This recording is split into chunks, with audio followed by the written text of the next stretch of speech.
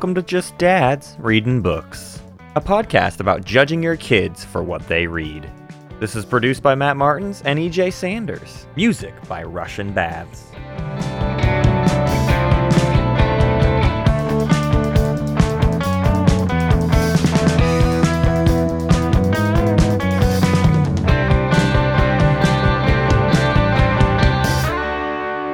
Hi everybody, what's up? Welcome to Just Dads Reading Books. I'm here with my very good friend EJ. And I'm here with my very good friend Matt. Aw, nice to see you again. Hi, how's it going? It's going good. It's going good.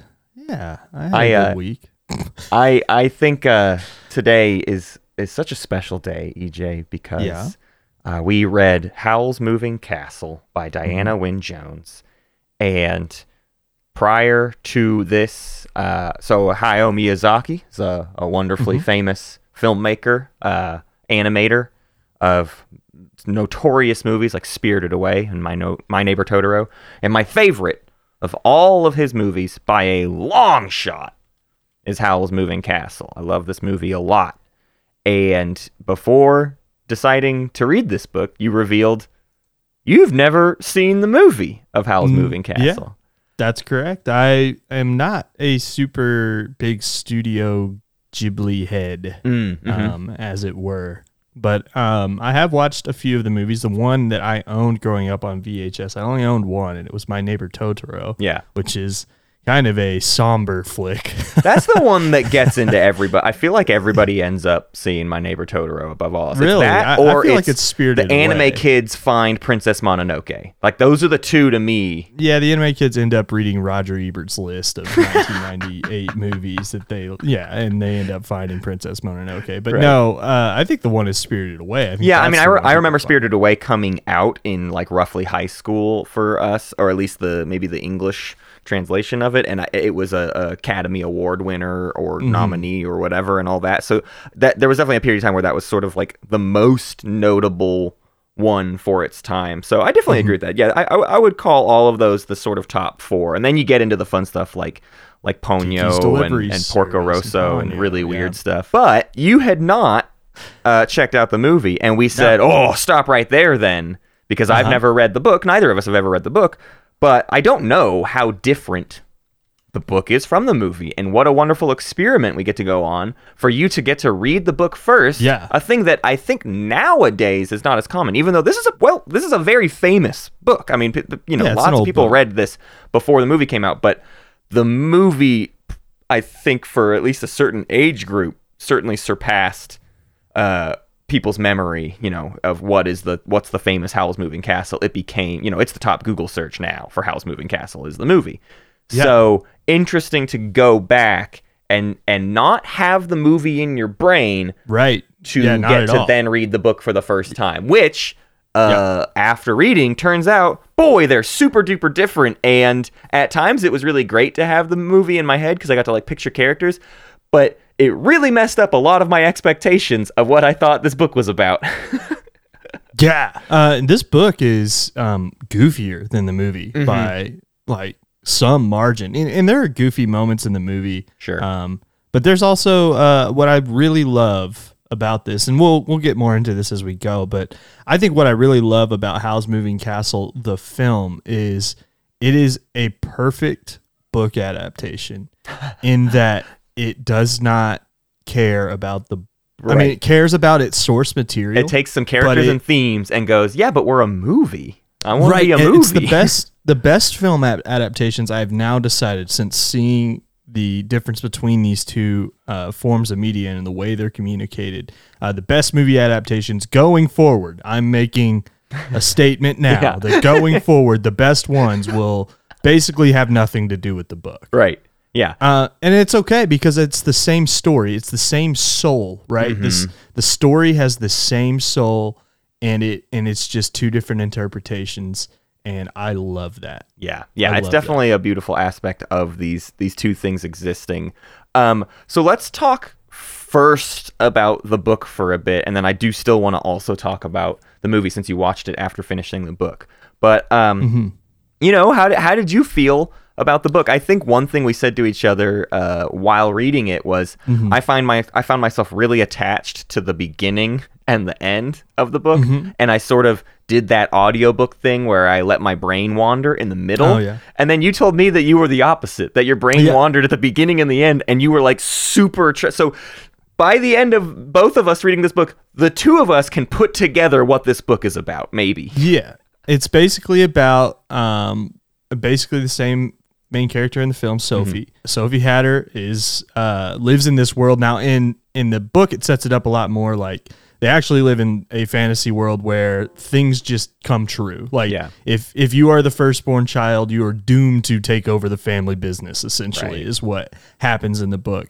But Sophie is the oldest of 3 children, and she is tasked basically with being a hatter her whole life. Right. Has a run-in with the Witch of the Waste, ends up getting getting cursed, and so ensues the rest of the book, right? Yeah. She ends up on Howl's Moving Castle. I will say, since I hadn't seen the film and didn't really have an inkling of what Howl's Moving Castle would look like in film form, really interesting interpretation by Miyazaki. Right. Because the book really sets it up as kind of like, it's run down and dingy, but the way that the thing is like this, like mechanical bulky, nightmare, steampunky, hulking mass that's like an amorphous blob just towering the countryside. That just is wandering around basically aimlessly, and it's fueled by calcifer. So all of those like little things are still there, but I definitely imagined it. I remember thinking to myself, "Oh, this is probably a really cool like."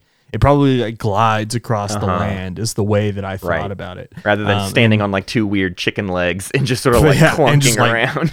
Really wobbling around. Yeah, it's quite a stark difference. So that I thought that was really cool. Yeah. Something I like about how they set up the world in this book to get back into the sort of like, you talked about the fantasy elements of Sophie sort of just assumes she is doomed to be the Hatter for the rest of her life. There's also a whole thing of Sophie talks to the hats that she makes, and there's a bit of magic going on even there. Like the hats then go out and she sells them and they do good things for people. So she sort of breathes life into objects in some way.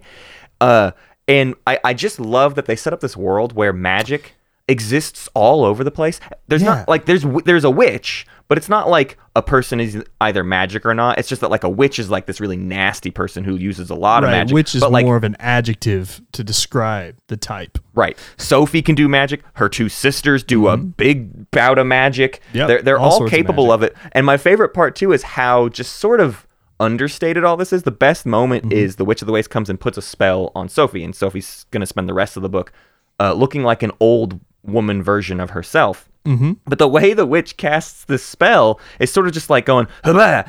All right, that's gonna, you can't tell anybody about that. Anyways, I'm gonna duck out." That's it. It's like the most understated, like there's no like Avada Kedavra, and there's no like explanation of how the magic works. The witch doesn't even explain what happens. She just goes, boom. You're not going to be able to talk about that. Anyways, I'm out. And like, that's it. That's all we get to figure out. No one will believe you, she no whispers as you're trapped in this.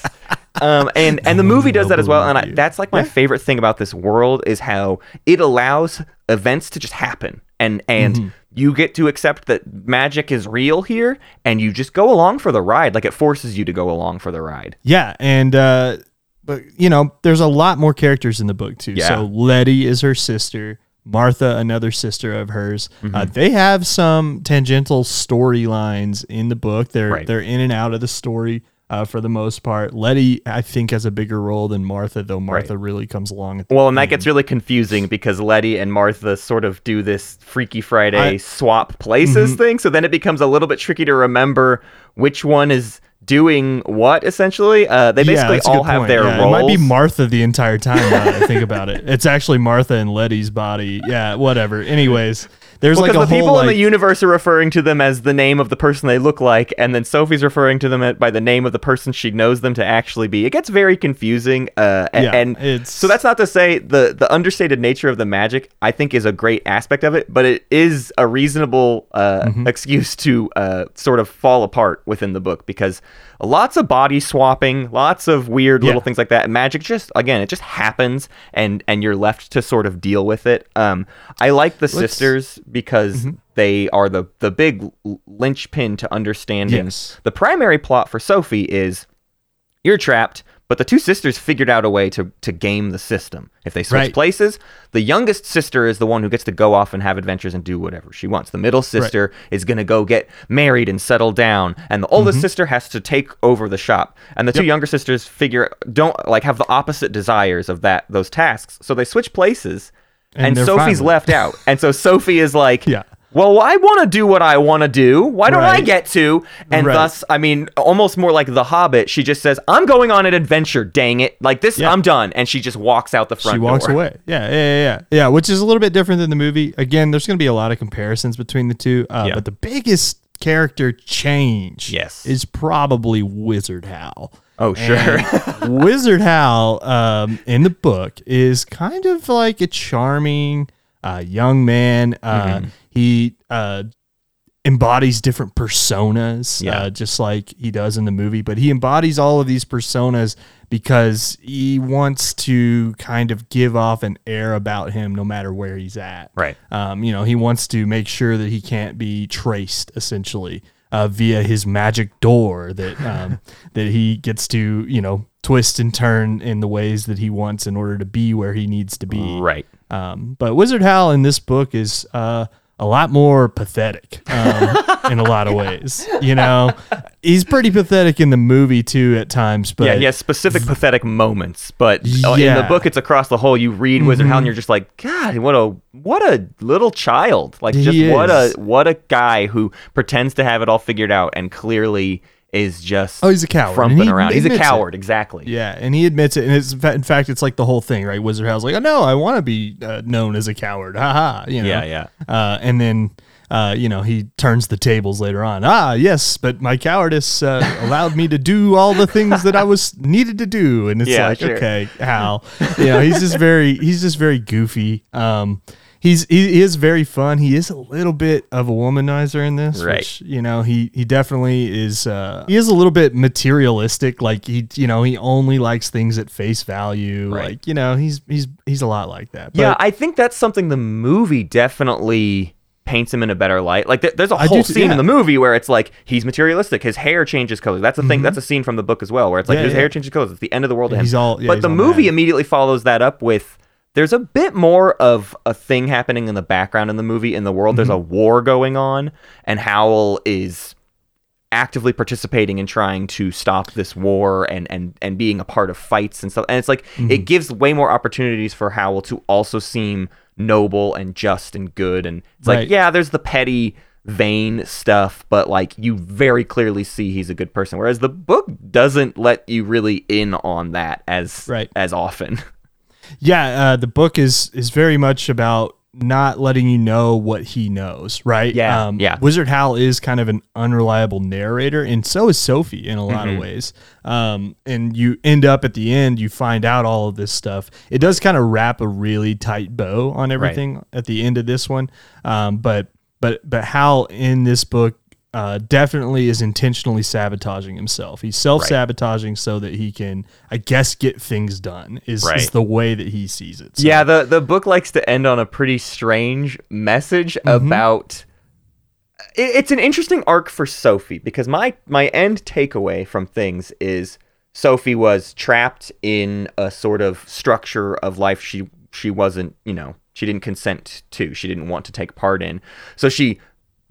stubbornly goes off on an adventure, and then the lesson she has to learn on the adventure is, okay, you still need to sort of set plans in motion. Yeah, You have to yeah. do. She There's spends a still action long that chunk needs of the to middle of the happen. book just like taking action and doing something new, and it's like, well, Right. you don't know how to do that super well, and this is a world of magic where people are constantly lying to you, so you have to sort of be a little bit more nuanced than that, and that seems to be Sophie's sort of end takeaway by the end of the book is like, okay, I understand a bit more about how to strike off on my own, but Yeah.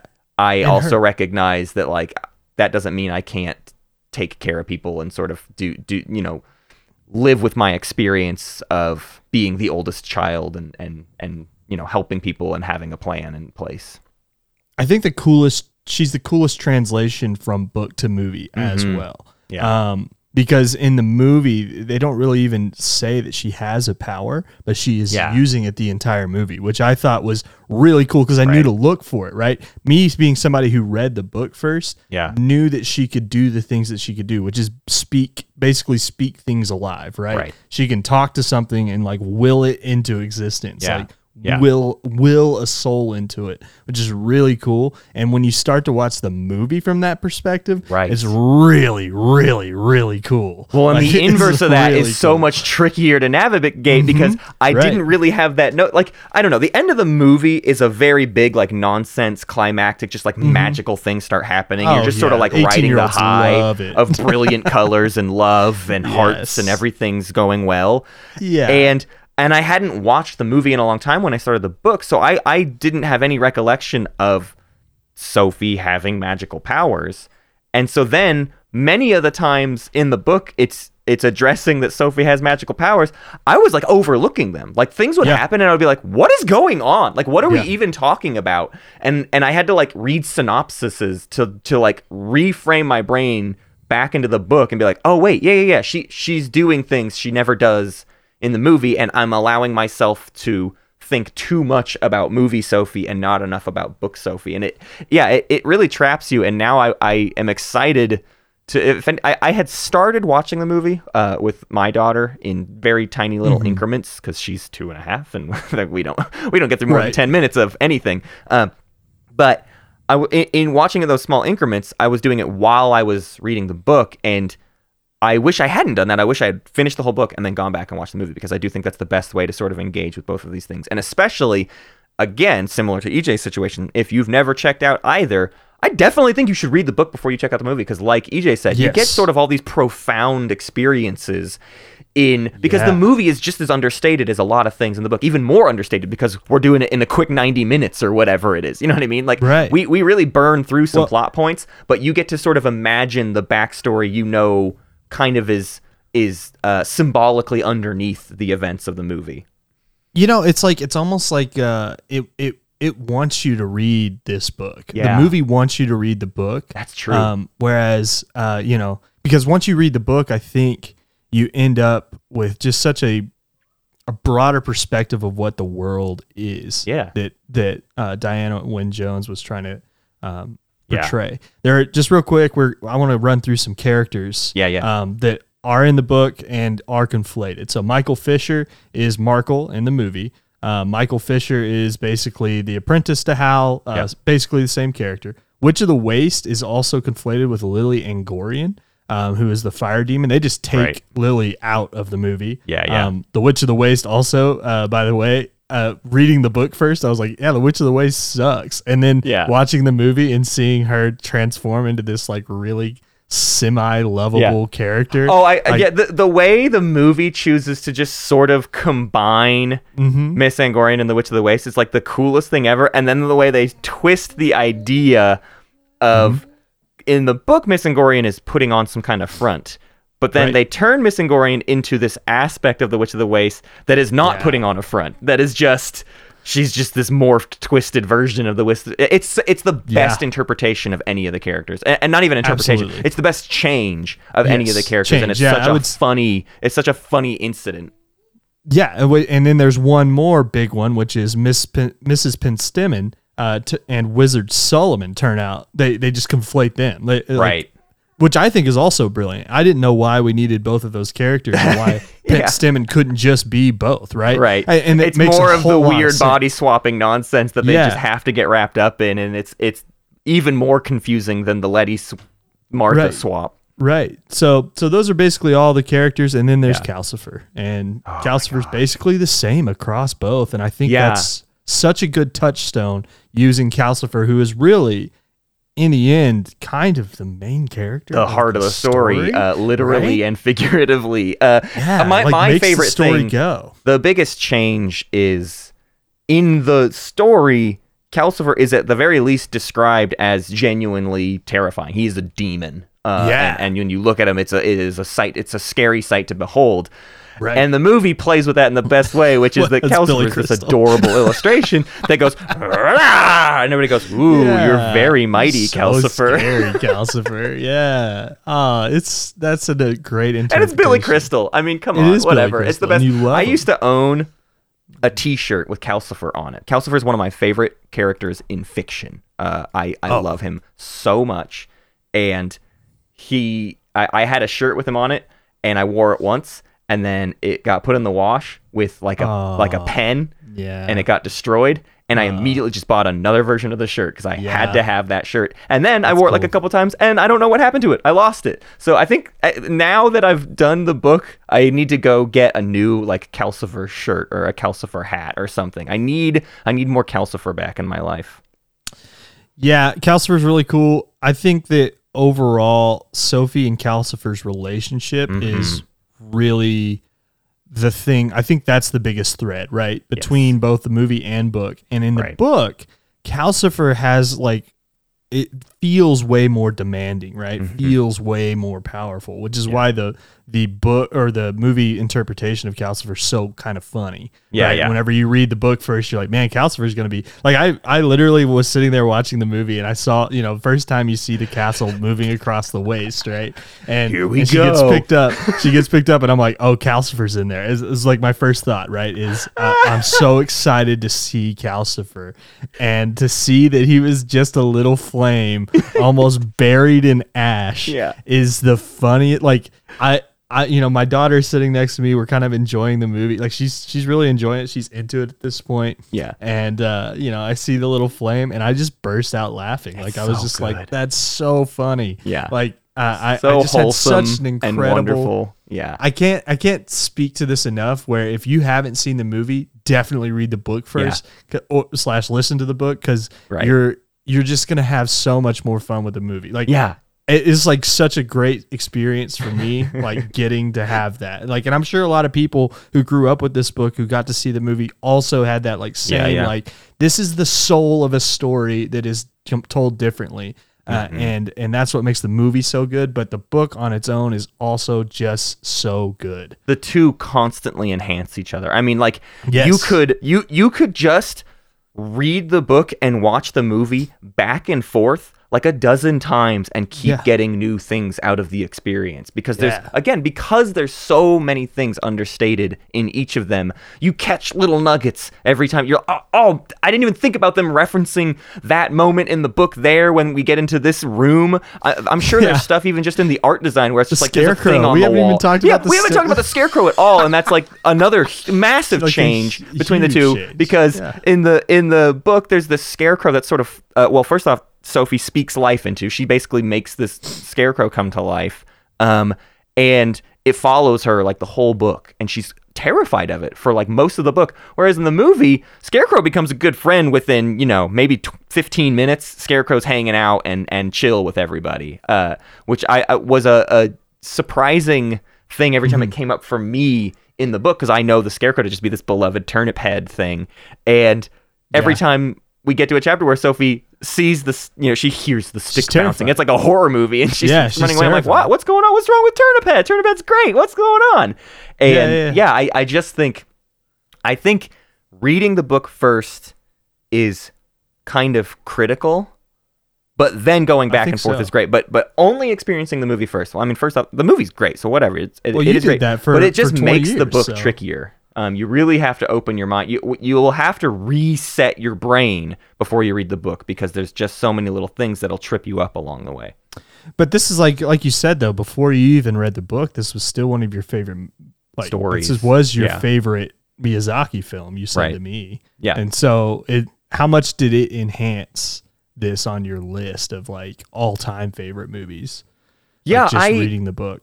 I don't know yet. I think it definitely enhanced the notion we were sort of talking about earlier of just like how beautiful of an adaptation is it. Like it's definitely enhanced in that regard of like, I thought this was a cool movie, and there was a part of me that going into starting the book was like, how much of a genius is Hayao Miyazaki really? He's just adapting a few books. Castle in the Sky is another just Diana Wynne Jones book. Castle in the Air, set in the same universe actually, which the movies don't really feel necessarily the same universe, although I'm sure there's little small links. Right. But in the end, seeing how stark the contrast actually is lets you put way more credit back into the filmmakers' camp, because it's just like, wow, y'all did some like actual magic with something that was already great. You made something else just as great. The dog in the book. Oh, there's a whole. Oh my, yeah. Hey, by the way, this is why you should read the book. The dog in the book and the scarecrow. Those are two characters in both where you're just like, the dog in the book is like this guy who is just like trying to become a human. Yeah. I cannot stress he keeps like having to go like, how. Yeah, it's like it's just like turn into a man for a second. Hey, don't talk to Howl so much. It's literally a horror film, like for both of them, right? Like there's like the scarecrow is like the slasher flick, and the other one is just like a traditional horror, like where it's just like I'm this ugly Lovecraftian thing that just like comes to life for a second, and then like both absorbs. of them in the movie is just like two of the more adorable. Like I literally saw. It's so hilarious now in retrospect. I went to Barnes & Noble the other day, and they had like a Miyazaki stand with like a bunch of Miyazaki collectibles. There's like a beautiful My Neighbor Totoro mug that I really want to get. They had a little plushie of that dog from the movie, which is like, oh, how cute. But now my frame of reference is like, do I want that weird thing around my house? That character is not necessarily something I want like in my kid's stuffed animal closet. Real quick, the first thing I Googled was I wanted a Witch of the Waste figurine from the movie. I really did. She's so adorable. Like she just is like, oh, look at the pretty flame. Like I love that. I love how I love everything about this universe. Yeah. I want to read more Diana Wynne Jones. We didn't even get to speak much about her yet. Yeah. She's great. She just seems like a great person. I love this world, which is why I definitely want to check out the other books. There's like a direct sequel to Howl's Moving Castle, and then there's Castle in the Air, which is like set in the same universe book. I definitely want to check both those out. What I really wonder is how much stuff in the sequel to Howl's Moving Castle... I wonder if any of that is sort of sprinkled into the movie. Like, how much did they sort of pull from that, or did they really take the initial book and then walk away? It's really hard to say. I mean, we'll have to read them. I mean, obviously, we're going to read them at some point. Yeah. But yeah, I really don't know. Again, I just think the imagination between both of them, just to come up with this universe in the first place, that Diana did, is just like, it's so cool. It's so pleasant. It really goes, I think, too, with our kind of Road to Pratchett kind of stuff. Absolutely. It's fun fantasy that allows itself to just hang out in the fun. And what's great about it is it leans less, our thing with the Road to Pratchett is Pratchett leans on a lot of tropes and plays with them. And this is Howl's Moving Castle is like, let's eschew all tropes. Let's do our own thing in so many different ways. There's a few love story tropes or whatever. There's like a couple things in there, but for the most part, it's just like, this is my magical world, and I'm not going to explain any of it to you. I'm just going to do what I want to do. Magic works how I decided it works, and I won't explain an inch of it. The best fantasy fiction always just does what it wants without explaining it to you. It was our problem with Aragon, right? Our biggest problem with Aragon was that it just does too much explaining of what it's trying to do, right?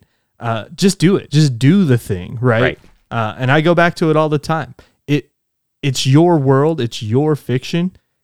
Do what you want to do with it, because I hate it when people, I've said this to you before, I hate it when people are like, oh, well, that's not realistic. If you don't give them a reason, like if you're explaining the way you're doing things, all you're doing is letting, like, pedantics, just like be like, well, actually, if you, and then like absolutely give you stupid points. It's your world. Just what I think is, I think there's a lot of fantasy that, especially nowadays, is written somewhat from the perspective of a post tabletop role-playing game world. And a lot of fantasy authors would almost be better served just writing a role-playing game book. They want to design a magic system, and they want to explain it to you. It's like, okay, that's a role-playing game book. But like in Howl's Moving Castle, the magic all serves a purpose in the story. The world exists to serve the story, and the magic is not some system that the writer really needs to explain to you because they came up with a really clever way for magic to work. She could care less how you understand magic to work. It just works because the story needs it to do this, this, and this. Yeah, and Sophie, and like I said, Sophie, the way that Sophie's magic works is just so cool for the entire story in this book. The way that she just like has to empower herself, basically. It comes from like self-empowerment that she had, that her magic works, right? But again, that's something you intuit. It's not even like, it's not explained that way. It's just that Sophie sits there at times and she's like, I really need this thing to come to life now. Please come to life. And you're just like, oh boy, is it going to come to life for her? Like, you're like, you don't know what she's channeling. It doesn't matter what she's channeling. It's like that. It's a manifestation of her willpower to do it. I mean, the end of this book is like ridiculous in how clean everything is, right? But it's like, it's a beautiful, fun children's fantasy book. And the reason things end cleanly is because the hero gets her way. Like, she solves all the problems. She solves her heart in conflict with itself problems. So we get to wrap up the stuff at like to the effect where the biggest solution to the puzzle of what she's going to do to help save Calcifer is essentially, she just does it. She says, I'm going to help Calcifer, and Calcifer is helped. Yay! And it's like, you're fine with that being how simple it is. It doesn't need to be more complicated than that. Why should it have to be, right? But yeah, I think, I don't know. I think this is definitely my favorite fantasy book we've read. And it might be my favorite book we've read for this podcast. You keep one up, but we keep having that happen where we read something great and then the next thing one ups it.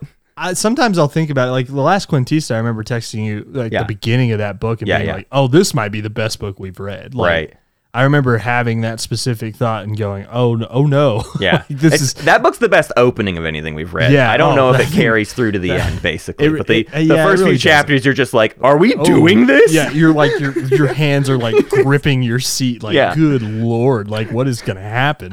But then, it does kind of taper off. It is a very strong start. But outside of that, I'm looking at the rest of our list, and obviously, just a little peek behind the curtain here, we're a month and a half ahead. So the episode is coming out tomorrow, which is Root Magic. So if you want to know, if you do the math real quick for yourself, and you can figure that out. Calculate it. Yeah, it's February 23rd is when that episode's coming out. So this won't come out until April. So there you go. This show is weird. This show's weird for you and me. But Root Magic, as we said on that episode that you are probably going to be listening to, it's something, it's unlike anything we've ever read. And I think that's the best stuff, right? The best stuff that we've read on this show so far is unlike anything that we've seen. And Root Magic captures that. And I think Howl's Moving Castle, even though it's like, it's insane to think that this book is nearly 40 years old because it feels timeless. Yeah.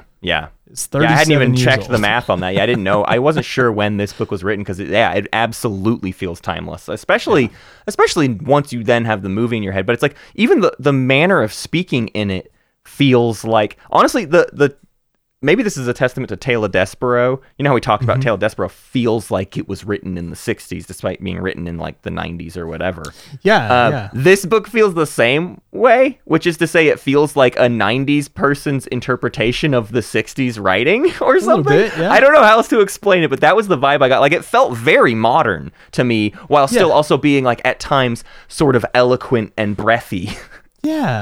Yeah, there are definitely a lot of characters who have who carry themselves with like an air about them. And I think that's where that writing comes across. And I think that happens in a lot of fantasy fiction.